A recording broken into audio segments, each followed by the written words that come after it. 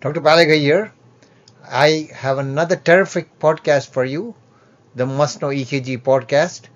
You'll find this podcast educational, like all other podcasts in this Must Know EKG series. This podcast is derived from EKGs available at mastermedfacts.com. A 17-year-old presents with palpitations. Looking at this EKG, the most likely diagnosis is 1. Atrioventricular nodal tachycardia, AVNRT. 2. Ectopic atrial tachycardia. 3. Atrial tachycardia. And 4. Ventricular tachycardia. This EKG is courtesy of Dr. Joseph Marine, MD, cardiac electrophysiologist and Vice Chief and Vice Director at the Division of Cardiology at Johns Hopkins in Baltimore.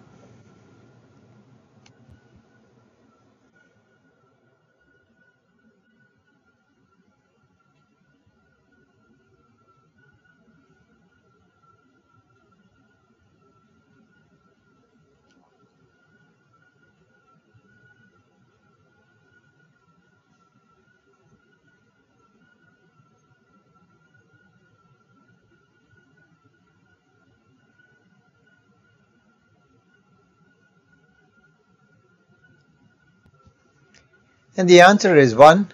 AVNRT. Atrioventricular nodal reentry tachycardia, AVNRT, is the most common type of reentrant supraventricular tachycardia and arises from a level above the bundle of His. The substrate for AVNRT is the presence of dual AV nodal pathways, the fast pathway and the slow pathway, which are both in the right. Like most SVTs, the QRS complex in AVNRT is usually narrow, that is equal to or less than 120 milliseconds, reflecting normal ventricular activation through the His-Purkinje system, although aberrant conduction, example underlying bundle branch block, can result in a wide QRS complex. The P wave that occurs after the QRS complex, and therefore there is a short RP interval. This is an example of another AVNRT, and you will see in lead V1 the P wave is present soon after the QRS complex.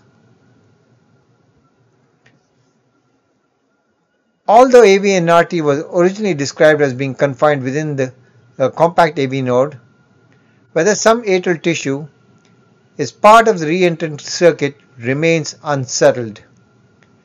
AV nodal reentrance is characterized by a narrow QRS complex and a P wave occurring simultaneously with the QRS complex during tachycardia.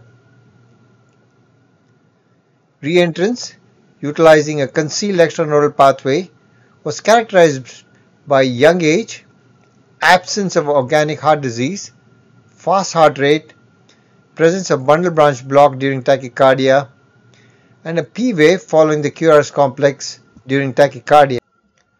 This concludes Must Know EKG podcast. Follow me on Twitter at RR Baliga MD.